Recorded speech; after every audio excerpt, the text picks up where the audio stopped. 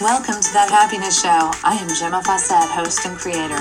I bring you my 25 years experience in finding happiness. You are the creator of your reality, and thus you do create your happiness too. This is no longer about chasing the dream, but learning to stand in your power and receive.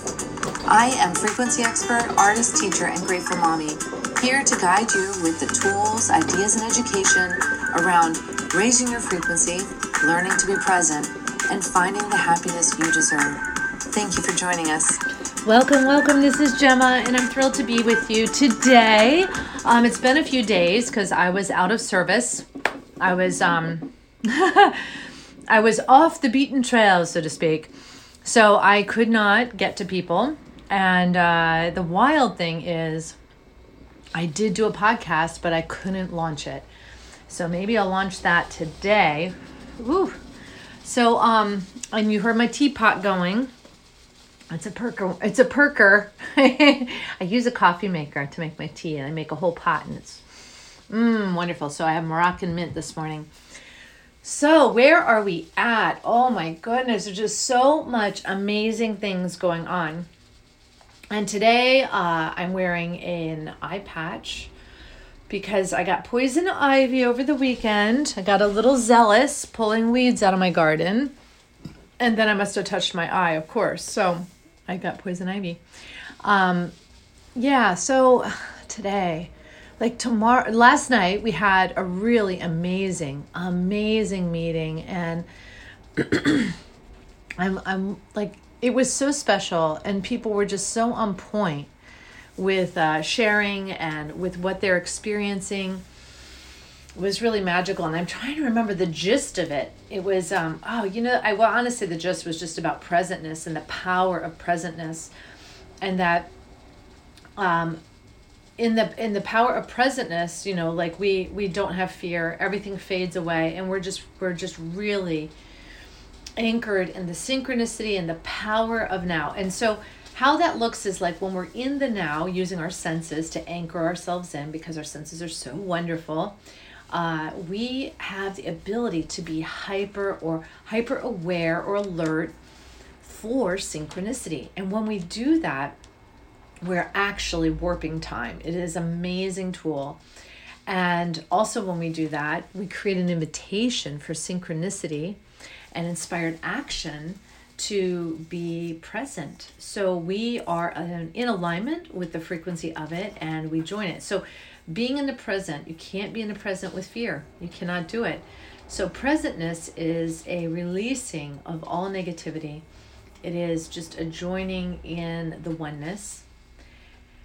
And it's pretty darn exquisite. And it's in that now experience that we have happiness, that we have bliss, that we have access to the next inspired action, which brings us along our incredible journey of co-creating and like effortlessly. Now, what's really difficult for many people with this process is that it's hardly goal-oriented. Now, sometimes there's a general idea, but it has to be your passion. It can't be not your passion. It can't just be for money. It has to be passion-based. So the ones that are money-based, they don't work because it's fear-driven. It's fear of not having money that drives a money-oriented desire. So it can't be like that. It has to be serving the greater good. It has to be for the service of all. So in that, we draw the money to us. Years ago, I don't know if it was my dad or my brother. I think my brother was given a book and he passed it on to me. He said, this book made me think of you and I wanted you to have it. And I was like 19 at the time. And the book was called Do What You Love and the Money Will Follow. And I had never gotten a book like that. I'd never read a how-to book or self-help book. And this was kind of a personal journey of a couple. And it was so beautifully done. And it was just about the fact that the more they did what they loved to do, the more abundant and wealthy they became. And it wasn't just about money. It was about satisfaction. It was about happiness. It was about the fact that there was a flow and everything took care of itself, and there wasn't an issue with paying bills or anything. So maybe their income didn't even change, but the balance of what was needed changed. And what's wild is that when we fear we don't have enough money, we will drive that by having things break that have to be replaced, like the car or just various things like that. Now, I don't think my tea is going to be cool enough to drink until until the podcast is over. Oh my goodness. And I want a sip of tea. I'm dumping. Oh, no, maybe I'm not dumping water in there. The water looks dirty. Let me get some other water. Oh, so on the heels of reading that book, and maybe it wasn't close heels, because back then everything was so stretched out and dramatic compared to now. Now things come to me like in like multiples. I get 3 amazing books at one time. Back then it was like 1 every 2 years or something. So I'm saying on the heels of that book, but it might have been 2 years later, I was given another book by one of my brothers. I was living such an isolated life. Didn't even know these books existed. Had no mentors. Everything was just trickling in at slow speed. So the universe was able to use my brothers to bring me things, which was amazing. So one of my brothers brought me a book. Another book, he said, was given to him by a boss, and he thought I'd like it. Rich Dad, Poor Dad. And I just, I was an avid reader, but I didn't have a lot to read. So I jumped into the book and I was blown away. Absolutely blown away. And we're talking like 25 years ago. And there was such absolute truths in that book that I immediately owned. And one of them that I loved was this idea that rich, successful people invest in assets and poor people invest in liabilities. And I had been having a sense of that my whole life. Like, why not reduce your overhead and live simpler, to increase the amount of money you have versus like living beyond your means or living at your means and then always feeling like you're poor. You can't buy that next thing you want. So I loved this idea, and because of that book and because of the route that book took me down, learning about real estate and understanding the principles of it, because of that, today I'm able to buy houses and have them generate income for me, own houses that basically become their own business. So that's really fantastic. A little water and my tea is perfect. So back to the presentness. I just loved this channel, and I didn't bring it with me to show you, but it just was really confirming the experiences that I had this last weekend on the island, which were completely about being in the flow with the work, not feeling like I was working at all, being blissfully tired at the end of the day, but not so tired I didn't crave reading for an hour and feel so blissed out reading. And I was able to visit with my friends and family. I was able to do movie night. I was cooking, and I still managed so much productivity, so much got done, and it was beautiful, and everything just was effortless, absolutely effortless. So I was really curious about that, because I can remember a time where work felt like labor, and I felt like I had to push myself to do things and get myself into like an autopilot kind of thing to be able to numb out enough that I wasn't, feeling complainy or victimized, like where my body wasn't feeling abused. That's the best word, abused by the activity. And it was just so special. So this, I know, is a shift in mindset. It's a shift in frequency than what I used to have, which was this feeling like things had to happen for survival purposes.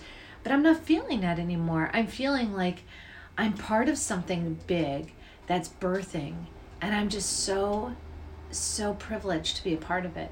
And that privilege means I show up on purpose, and I enjoy, and I'm grateful for those people and friends who show up with me and enjoy. It's just really awesome, and I love it. I absolutely love it. Oh my gosh. And out of that, more abundance keeps birthing. 3 new people signed up for the retreat over the weekend, and that just blew my mind. And it excited me, and it might have overwhelmed me another time, and I might have even refused them at another time. But I could feel the perfection in it, and I trust in the power of this now moment to always be perfect. So when they wanted to come, I said yes. And the bottom line is, if people want to come and they sign up, then they have to follow through, right? So, people commit to help, or they commit to pay, or they're just following that next inspired action. And when I get the commitment, I'm like, yes, okay. So the commitment's there. So it was a perfect moment. And even if they didn't commit, it might have been something that they just needed to be inspired by, and they're going to do it in some other way that's more aligned with who and what they are. It doesn't matter. It's all good. I don't have to feel a loss for someone who shows interest and then doesn't follow through. To me, it's all a plus. It's all a plus. And so because of the expansion of the retreat, I reached out to a friend to supply more living room, more sleeping room. And then additionally, I expanded the retreat. Like, I came up with new ideas. I mean, it just like flowed in. So beautiful. So as soon as I'm done my podcast, I'm going to be diving into creating more materials. And this is just feeling like it's on fire. I feel like I'm at the ground roots of something so big, because this retreat is creating fundamental tools for many, many retreats to come. And what's really cool is that there'll be new tools all the time. So eventually there's going to be hundreds of tools, and we'll just go through the file cabinet of materials and go, oh, let's use this one. We'll pull what feels perfect together for each retreat. But there'll be all of these different pieces, adventure prompts and journal writing prompts, and the gratitude rocks, the face painting symbology, they're just on and on. It's so much awesomeness. So I am having a blast, and I even bought this book. I bought extra copies of it so that one copy I could sacrifice.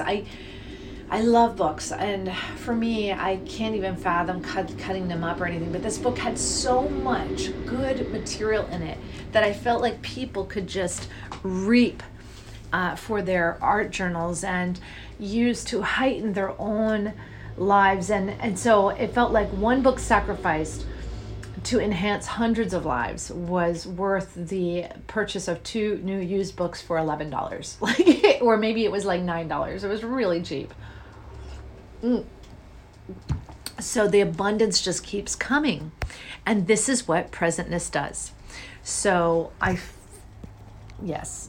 love this. I love how presentness just continues to feed on itself. And what I find, and I would recommend this if you're ready for it, is that if you're having bliss and happiness in this now moment, and you're in a position meaning that you're with someone who would be receptive to this, who would get excited for you and be happy for you and join you in it possibly, then share it with a friend, even if calling them works too. But feel free to share it. Now, if it's new and special and you're afraid that, you just don't know if that someone's there, don't do it. Don't do it. Just relish it. Nurture that little baby now moment. Nurture it. And eventually you'll have the right person to share it with. But I regularly find there are people I can share with who are also going to be enriched by my own experience and be able to join me. And so when I do this, then there's this exponential shifting and mutating, this expansion happening of all the ideas that are shared in that now moment about the bliss and the happiness. So when I was sharing about the retreats, it just started to burst. And then the friend was bringing ideas in, and then I was feeding off of those ideas and morphing them into ideas for the retreat. And I couldn't believe just how wonderful. It just happened. It was so cool and very special. So, oh my goodness, yeah. I'm still feeling the afterglow of all of this, and I'm looking forward to putting in all this prep work. I feel like I'm birthing something.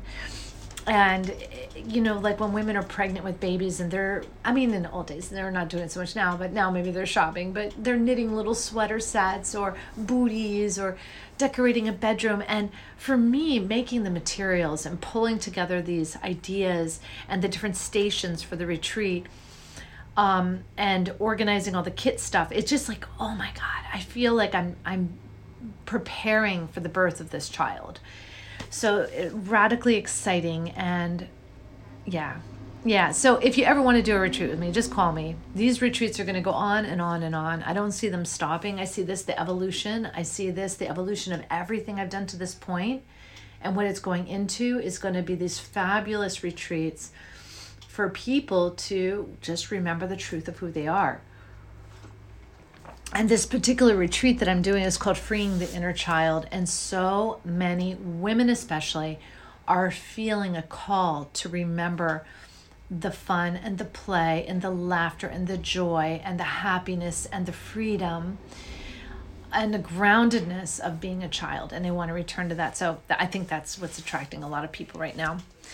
Well, I am absolutely tickled to be here with you, and I love being here with you. So move forward today. Have a wonderful, wonderful day, and share it with someone. All right, bye now. Mwah.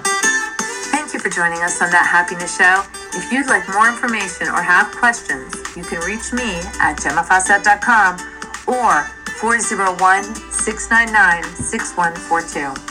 Private sessions are available as well as retreats. It is time to wake up and learn to love yourself again. Thank you for listening. This is Gemma Fawcett, host of That Happiness Show.